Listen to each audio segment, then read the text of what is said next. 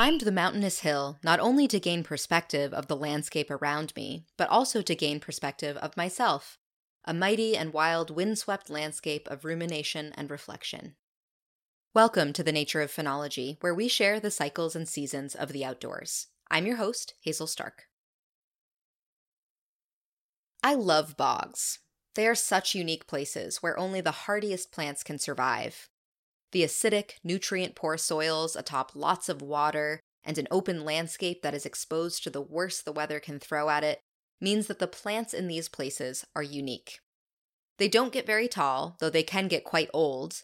They grow slowly, and they have a variety of adaptations to help them deal with the tough conditions.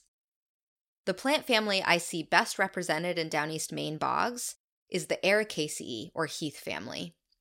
This is the family of blueberries and wintergreen, of leatherleaf and cranberry, and of another hardy plant that is flowering right now, bearberry. I led you on with the bog talk. I have never seen bearberry growing in a bog.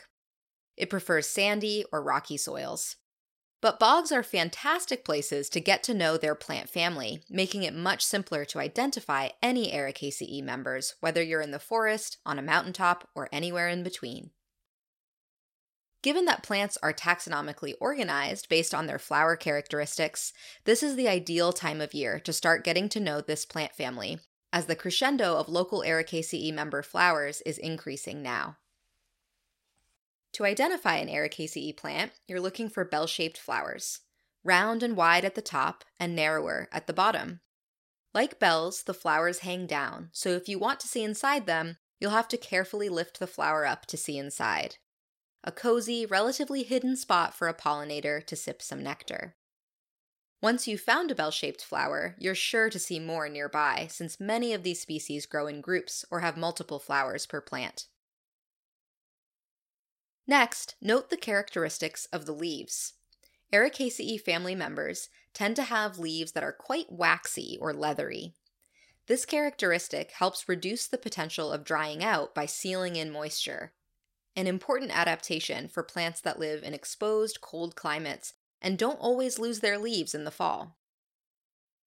Once you've matched bell-shaped flowers and leathery leaves, turn to a field guide to help you identify the particular species. Bearberry has paddle-shaped leather leaves and bell-shaped flowers, blushed and pale pink. You'll find it typically growing close to the ground in large mats. Apparently, Cape Cod and the New Jersey pine barrens sport impressively large mats of this hardy little plant. But I typically see it on our open, rocky coastal mountaintops in Down East Maine. Beyond the northeastern USA, bearberry is a circumpolar species, meaning its native range spans all around northern North America, Asia, and Europe. There are even some isolated populations as far south as Central America. It goes by many names across its range, most notably kinnick, an Algonquin word used to describe a tobacco substitute.